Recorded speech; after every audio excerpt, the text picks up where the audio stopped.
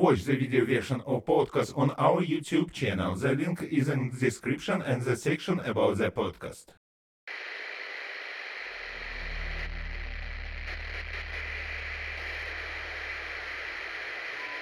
Hello everyone, my name is Strange, and today I want to share with you a piece of my daily information retrieval life. I think you've already noticed that my web of useful data search is very extensive, and you are not far from the truth. Most often you, my subscribers, send your stories. Sometimes people come to me in professions that are more hidden from human eyes, and somewhere, but less often, my acquaintances in the service come to me. The truth is that not everything in this life comes for free, and I just want to tell you about one such case. A month ago, my former colleague called me, and we had a very interesting conversation. Hello, Strange. I know you're not particularly happy about my call, but I think you might be interested in my information. Oh, Stephen, I haven't heard from you in a while.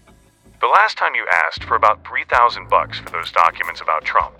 I don't even know if I should be happy about your call or not. I think you can be happy. Yes, this time I'm going to need money again for what I'm going to give you. Oh, I don't doubt it. It doesn't happen otherwise, right? That's right. You have to pay for everything in this life.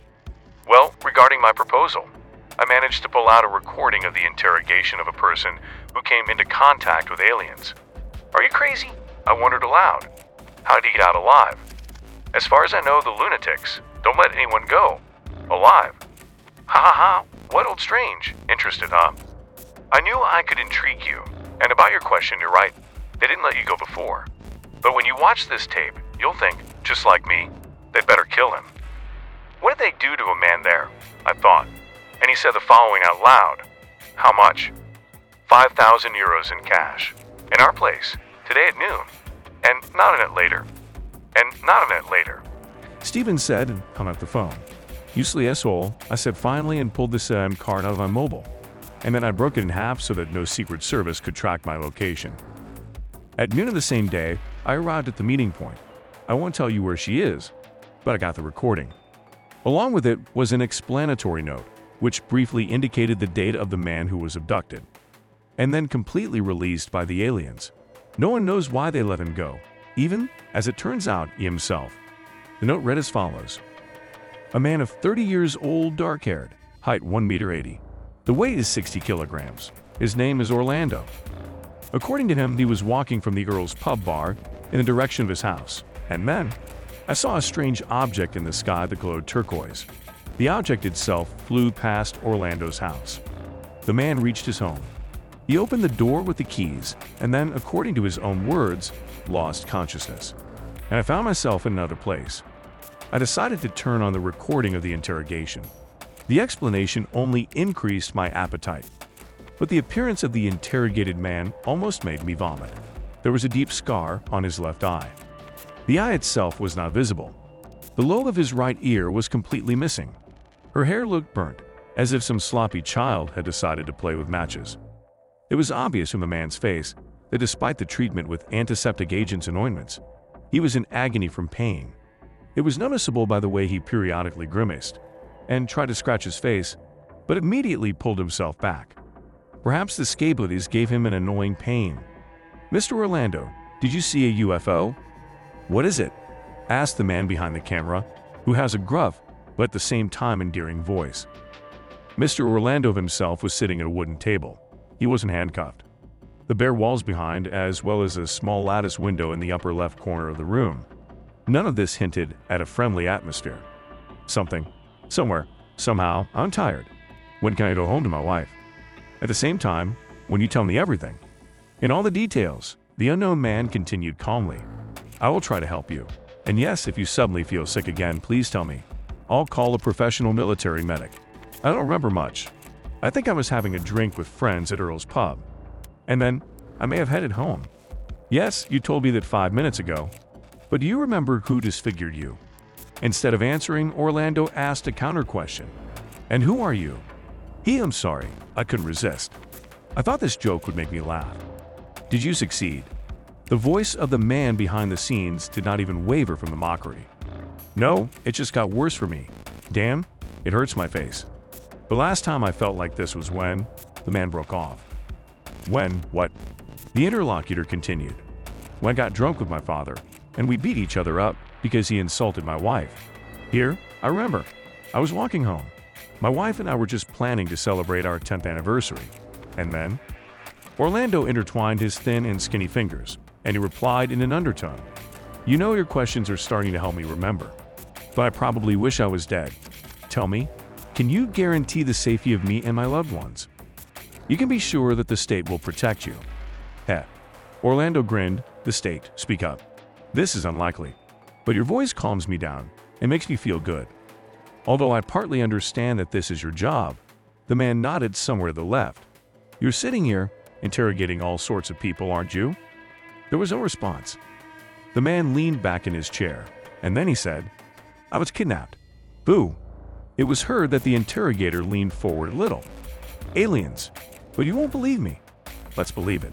Have you been on their ship?" The interrogator asked with interest. "I was. And these are not the pavilions that our incredibly beautiful Hollywood invented. This place is much darker. And the aliens are not as cute as they show us on TV. These individuals, they look like us, like humans, but there is a significant difference." "And what is it, Mr. Orlando?" "Their eyes are quite human, except there's a third eye in the forehead, and the in turn is already different. It looks like a black dot. But subconsciously, when I looked at her, at this blackness, I realized that this very blackness was looking back at me. And this is not a fucking metaphor." The man's voice trembled, either from pain or fear. "They introduced themselves as Centauruses," Orlando continued. "They spoke in pure English, as if they were lords from somewhere in the ancient hinterland of England. Their voices vibrated a little. When I remember, it gives me the creeps." "What do they want from you?" "You're just a hard worker from a cement factory, if I'm not mistaken," the interrogator asked. The sound of pages being flipped was heard on the video. Apparently, this was a personal matter for Mr. Orlando. I also asked myself about it. Why would they need me? And how did they even know where I live? And I even asked them about it. And then, the man grimaced violently. It looked like he was remembering something very traumatic for him. Then they cut off my left earlobe, as punishment for asking questions. "You know, I always thought that I would survive any torture. My father used to beat me up a lot when I was a kid, and I got used to being beaten by him. But here, I'm sorry, I don't want to go into details. I'm getting sick. Anyway, if I had my way, I wouldn't talk about it with you." "I understand. But we need you to talk to us, Orlando." "With me? Here now. The lives of many people depend on it." "Huh, a lot of people, right? For example, whose? Didn't you guarantee that you would protect everyone?" "Alas, it is impossible to save everyone. And this is a well-known fact.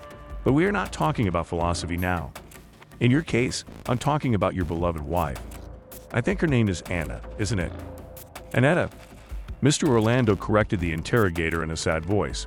"It wasn't a dream after all, was it? Did they have it?" "I'm afraid so. At least where the patrol car found you, your spouse wasn't around." Before the interrogator could finish, Orlando slammed his fist on the table.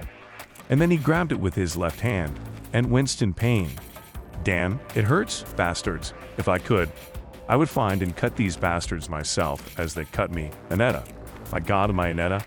I'm even afraid to think what they might have done to her." "And what did they do to you?" "Try to remember, Orlando. Your memory is the key to saving Annetta." The interrogator began to put more pressure on the person opposite. "And this, perhaps, has its effectiveness." Yes, you're right. I'm sorry, my head is splitting when I try to remember. These monsters, that is, the Centauruses, they asked me about my work. About the job? Yes. They're very interested in the structure of concrete, which we use everywhere for our construction. Is there something wrong with them? That's right, that everything is fine. Concrete like concrete. Orlando exclaimed nervously. I'm sorry. I'm worried about my wife. Please find her, I beg you. I love her very much and I don't want those bastards to do anything to her. The interrogator placed a disposable plastic cup in front of Orlando, and then he poured water from a bottle into it. We are doing our best, but more details are needed. What did their ship look like from the inside? I'm sorry, I can't tell you. It was dim and everything was glowing with something green. Something was beeping, apparently some kind of devices, I don't know. I don't understand this. The man started screaming again, and then he grabbed a cup and started drinking. But then he poured the rest of the contents over his face. Apparently, this calmed him down a bit. There was silence in the frame. Mr. Orlando stared into the empty cup for a long time. His lips moved periodically. It was as if he was talking to someone. They cut off my finger for asking him about my spouse. It seems they kidnapped us together. I don't know. Some fragments pop up in my head, but my head starts stirred very much. And the scar. Where did you get it from? The interrogator asked. A scar? Orlando asked and began to feel his face. When his fingers touched the left side and traced the surgically precise incision to the eye, he froze. That's right, the scar. Now it's clear why I can't see with my left eye. It just doesn't exist. Ha ha. Ah ha ha ha. Orlando began to laugh hysterically. His interlocutor did not react in any way, and he didn't even try to call a doctor to inject some kind of sedative. It took about 5 minutes before Mr. Orlando calmed down. And when he stopped laughing, he continued, I'm sorry. I think I now understand those war veterans who went through hell and flames in their hot spots. Don't worry. It's easy for you to say. You weren't on that ship with me. You didn't see how something iron was injected into your wife's vagina. And it wasn't you who got a scar like mine, thereby losing an eye. Although I had every right to shout and fuck off those bastards who started bullying my wife. And right in front of my eyes. Dear God, I wish they were dead. And you, along with your questions. And I, so as not to remember all these horrors and feel all my current physical and mental pain. Do you hear, all of you? Burn in hell, you bastards. Orlando began to shout. He abruptly got up from his chair, picked it up, and swung at his interlocutor. The interlocutor snatched something out and touched this something to the man's leg. There was a crash, and the man fell to the ground.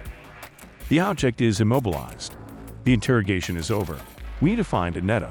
Launch all satellites, all tracking systems. Look for her all over the country. Perhaps she is still alive, the interrogator said in the same calm and unwavering voice, and turned off the recording. As you can see, dear viewers of my channel, it's not that simple. First, the mysterious puddle from Area 51. Then the squillings. Now there are some Centauruses. I'm sorry to take off your rose-colored glasses, but I still believe that people should know the truth.